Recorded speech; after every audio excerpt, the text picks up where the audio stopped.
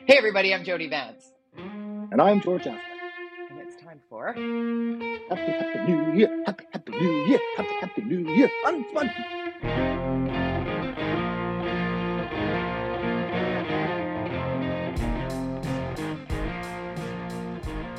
I've missed you, George Affleck. Can you believe it? 2023. And am I allowed to even say Happy New Year at this point? It's January No. 12th, something like that. What is it? Over. It's July, June, January? I haven't been sleeping much lately. I don't know. So here's my take on the Happy New Year.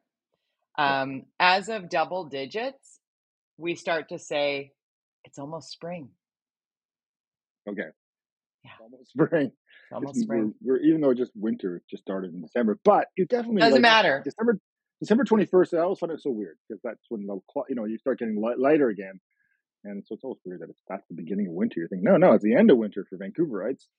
Well, you can't blame people for feeling like it's Groundhog Day because, I mean, we're going to get to local, provincial and municipal politics, but we'd be remiss, George Affleck, if we didn't at least do a little bit of a back sweep, because we haven't done an episode of UnSpun, and welcome back to our listener, to our viewers who have been reaching out going, where the heck are you?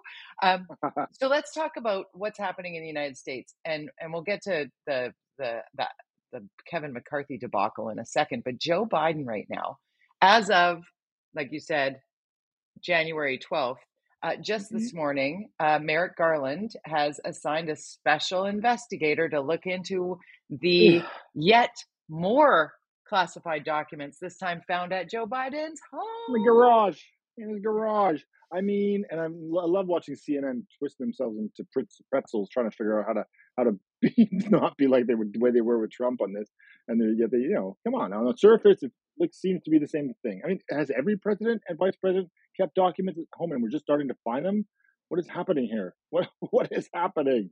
I will tell you the difference that I've been watching between the two.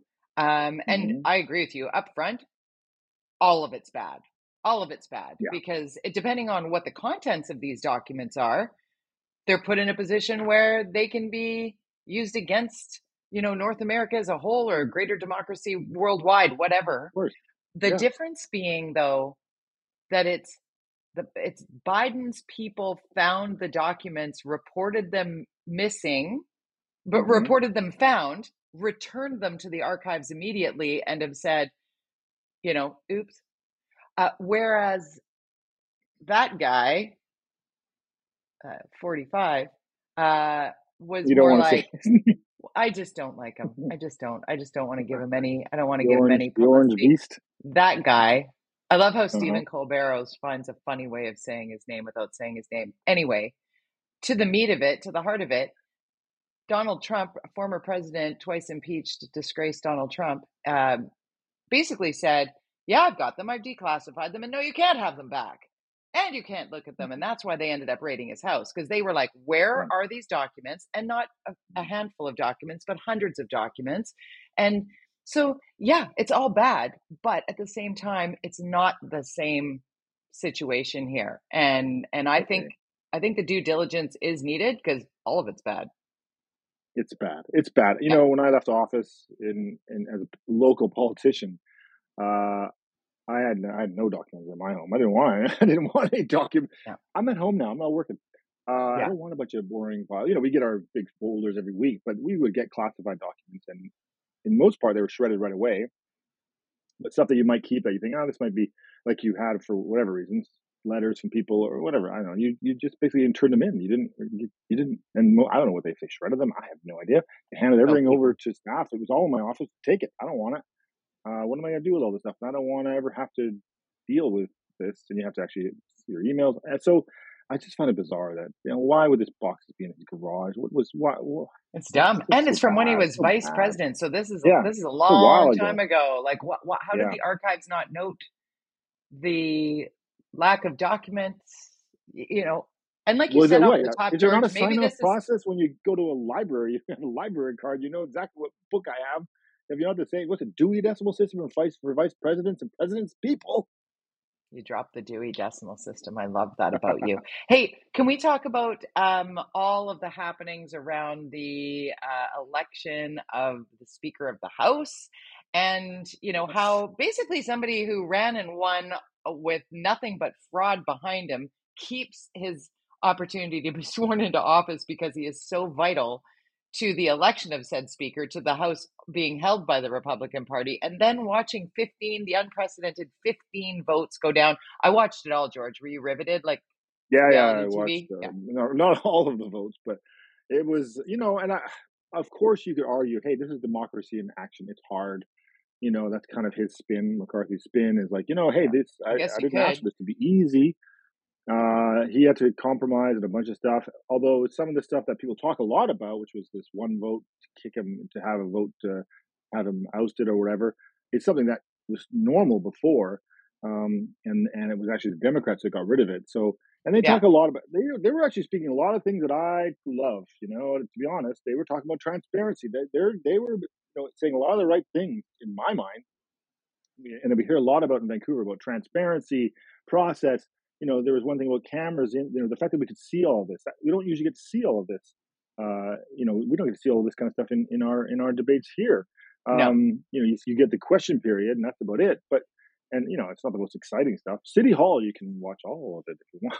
It's very No. exciting. It's But great to go it's to sleep to. Yes, but it's interesting. They were saying some of the things that really resonated to me as far as transparency. Why can't people who are not in the I'll call the upper echelons in the key areas, they're not allowed to bring ideas onto the floor. Believe me, having been a politician is very frustrating when you have no power and you have great ideas and you're not allowed to even bother submitting them. I went through that for 7 years in office where I was Yeah. have these ideas and they would just get kicked out, or I wasn't even. It was very so I can see how there's a lot of politicians. I don't care if you're Democrat or Republican who are junior congressmen, women and men, and they're like, I have these ideas and I want to submit it, but I'm not allowed to. Or they get these massive $1 trillion financial documents. They have like a day to analyze them. They say we need at least 2 days. They're asking for Yeah. 2 days. I mean, Yeah. that seems okay. Come on. Let's. There are some good things that came out of this, I think, but I think the drama and the fact that we know that McCarthy is duplicitous. I mean, duplicitous. What? That's the word. Duplicitous. Duplicitous. Duplicitous. Yeah. Thank you. Talks out of both And sides of his mouth, you mean? he Yeah. and votes Yeah. on both sides. He just Yeah. is all over the map. He'll just vote wherever the wind is blowing. So nobody trusts him. That's what the problem. It's from a layperson's. I love your perspective of the actual nuts and bolts and the need for some of this to not all be wiped with a big fat brush of partisan politic, you know, noise. I love that you bring that perspective. One of the reasons why we do this podcast, why it's called UnSpun, is because you do have the ability to say on a much larger scale what we saw happening in the House is something that we've seen happen in City Hall closer to home, and it's important for us to have our minds look and focus here locally, certainly at a provincial level, most definitely at a municipal level. And, George, in terms of turnout last year on your birthday for the municipal elections, the turnout was abysmal. And we also went through the provincial election. So we've got a couple of things we need to chew on here for 2023, in that we have a new premier and we have a new mayor of Vancouver. We have a new mayor in the city of Surrey. We got lots of new politicians all over the place because many politicians Yeah. were like, you know what, I'm tapping out. I don't want to do this anymore. Somehow, some way, though, Brad West is still rocking it like as he has in the past.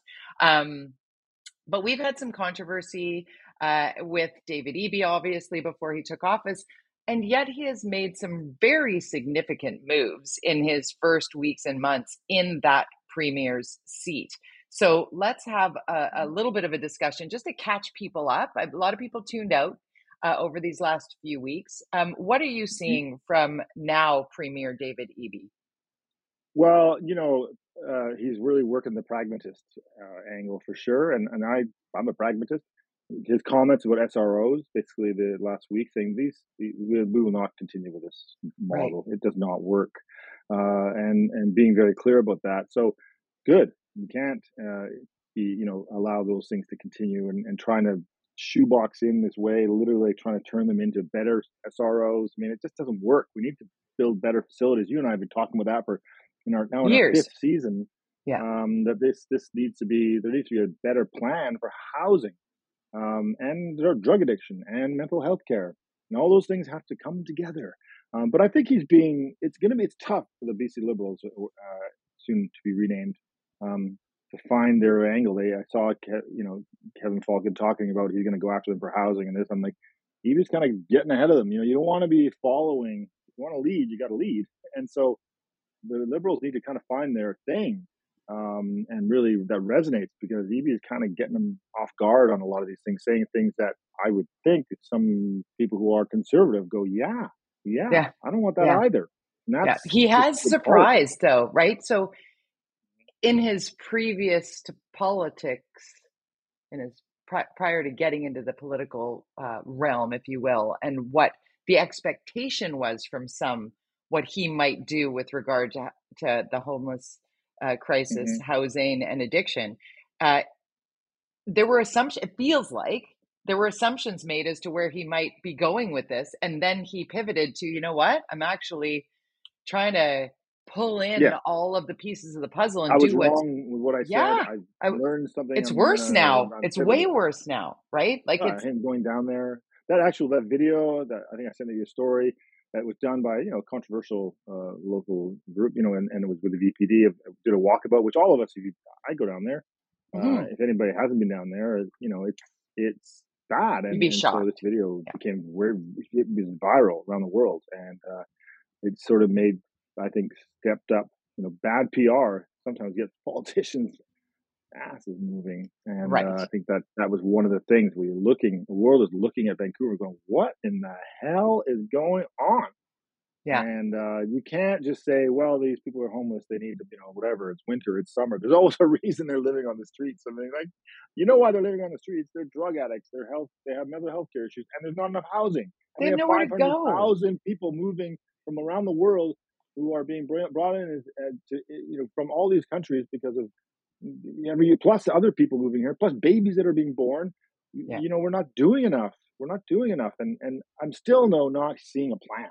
I still No. don't see a plan from anybody. I hear a lot of talk in a building here and a building there. I saw the Minister of Housing, and he's talking about this and that. I'm like, but okay, but come on. Put I've shovels in done the ground. math for you. I've done the Yeah. math. It's $1 million a unit. It's $1 million a unit. That's just budget it. Just say to the people of British Columbia or Canada, of all Canada, if the Prime Minister and every Premier and every Mayor said, okay, it's going to cost, it's $1 million, assume it's $1 million a unit. That's housing. That's how much it's going to cost you. Where that money comes from is what you need to figure out. That's the cost. Maybe Yeah. it's cheaper in Saskatchewan, but still, let's assume it's $1 million. Now, that's including the property. Now, okay, so now we have a mental health care crisis. How do we deal with that? What's the solution? Okay, well, guess what? We need more doctors. So actually, the minister responsible in BC, he said some good things this week about nurses and bringing fast tracking. That's the kind of stuff we need to related to healthcare and mental health care. Is we need more people helping them, and we need more facilities where they can go to be helped. I Get want to it touch done. on that. What's going on? Let's talk the details, the unspun details on that, because we've been screaming about um, skilled foreign workers and how you get specifically and in particular nurses into our healthcare system. How do you get nurses accredited so that they may work here? I say it all the time. My grandmother was a doctor of physiotherapy and she was a hostess at the cafeteria at UBC because it was just a non-starter for her. It was 4 years of basically going back to school and proving that she knew what she knew. And with Premier Eby making the announcement that, you know what, we're going to shorten that to between 6 and 8 months. Like that is a huge shift from Sure. 4 years. Like, I mean, you can say that though, but how? but How?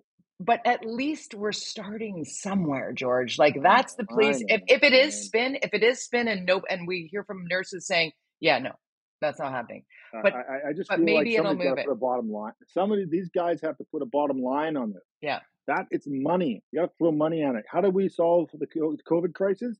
We threw money. money at it. That's how we did it. Yeah, The companies, it was actually Trump, and I know people hate this. he incented the private sector, getting a lot of money to go out and do the research to figure this out. Even though he's a freak and is an anti-COVID, whatever he is, but he actually out of the gate was like, okay, let's get because he's a private sector guy.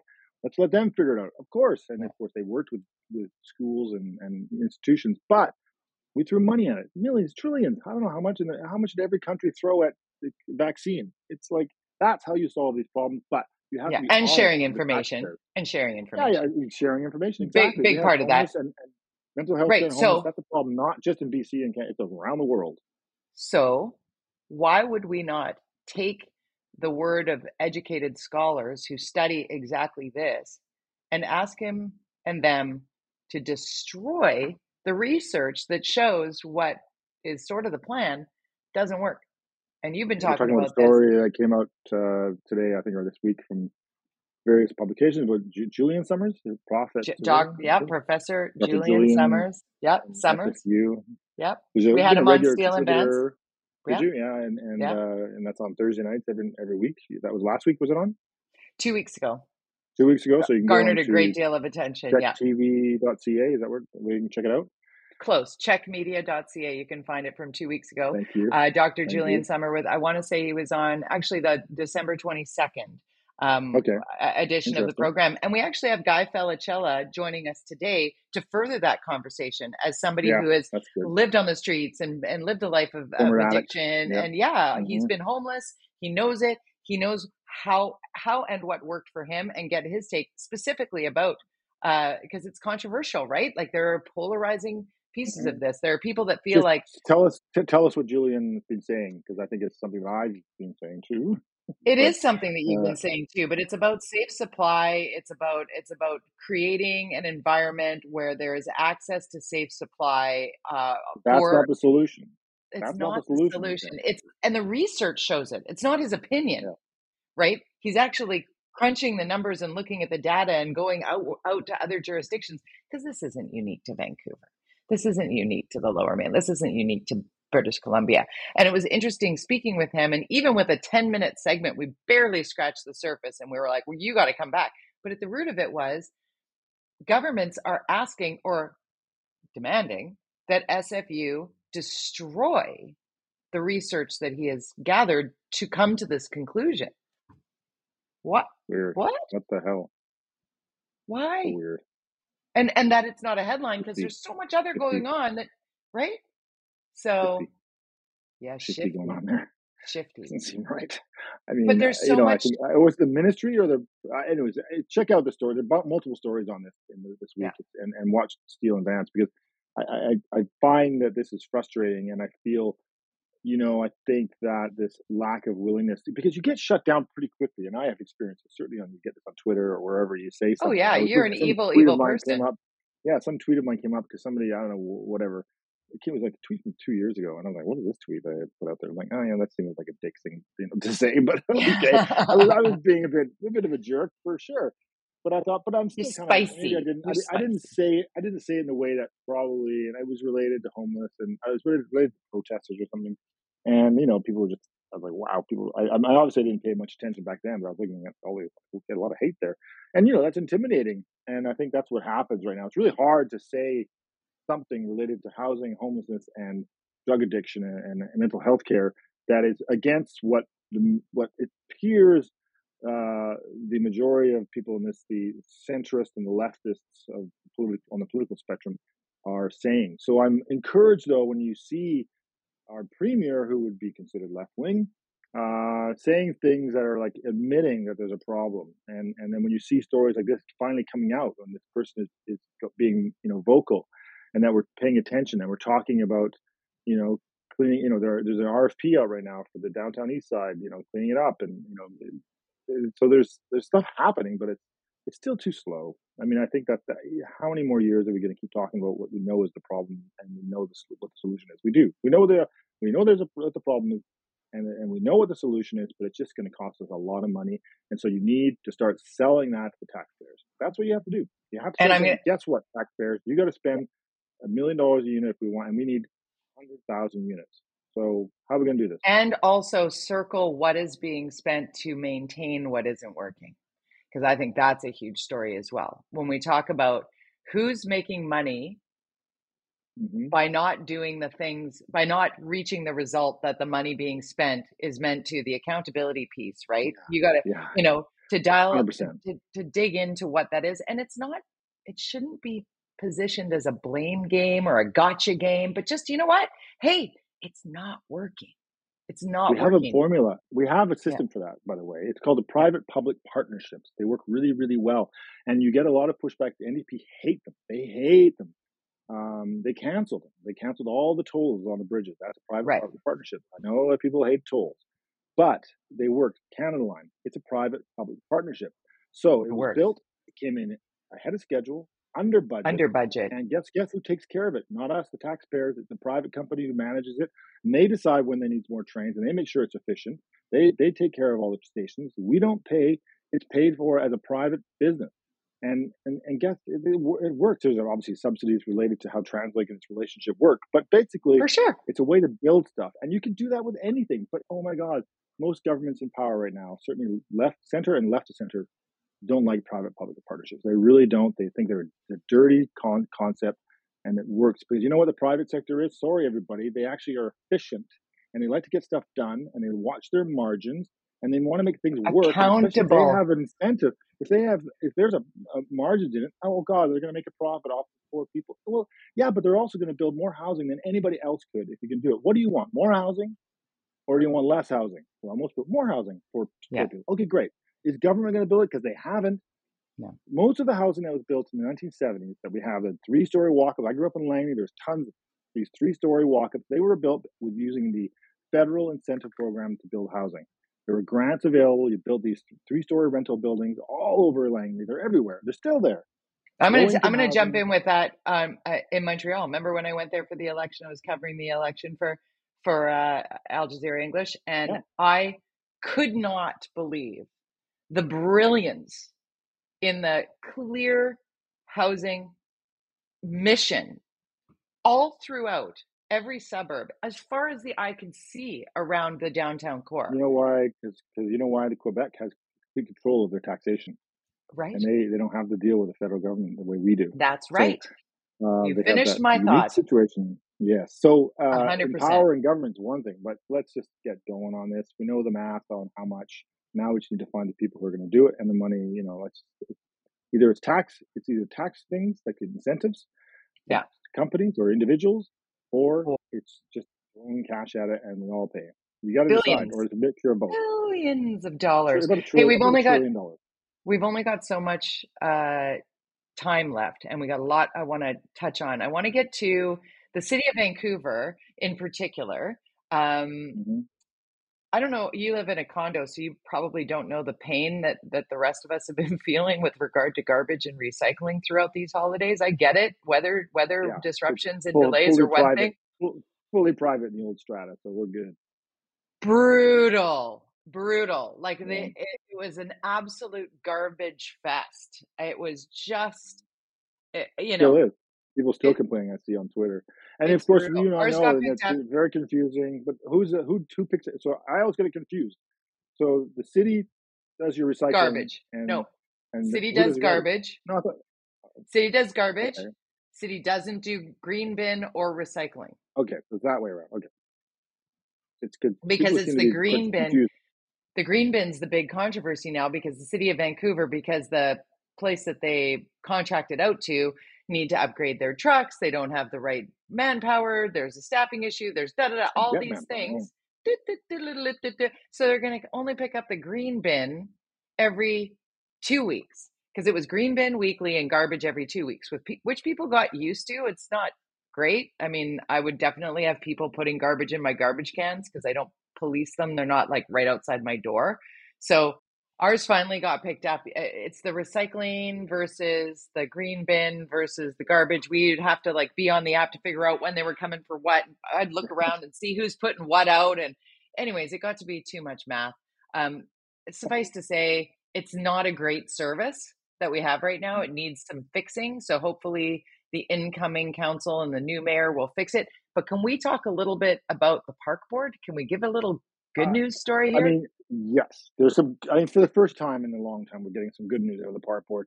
And but just quickly, I'm really annoyed by a tweet that I saw from Bob from the Vancouver's Awesome to the mayor, Okay. and I Yeah. Yeah. retweeted it saying, like the mayor, he sent him texted the mayor Ken Sim saying, hey, whatever pitching, I want to talk to you about this.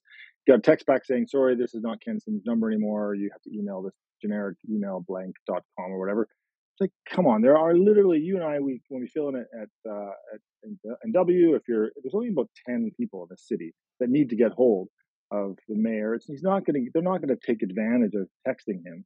But generally, No. most mayors, like Brad West, you as a I have journalist Brad have West's his number. number, and you can text Yeah. him I and have DM Ken him, and Sim's he number. I responds. wonder. We'll try. He won't answer. And I think that's just bad. It's just bad optics. And I think, That is come not good. on. Just so like literally 10 journalists. I think you can handle it, buddy. Anyway, I would but never Parkwood, give good those news. numbers out, by the way, and nor would Bob I know. Cronbauer. Like, nobody's going, hey, I got the mayor's number. Here, send it up. If somebody asked me for your number, I would call you and say, someone's asking me for your number. Can I give it to them? Yeah.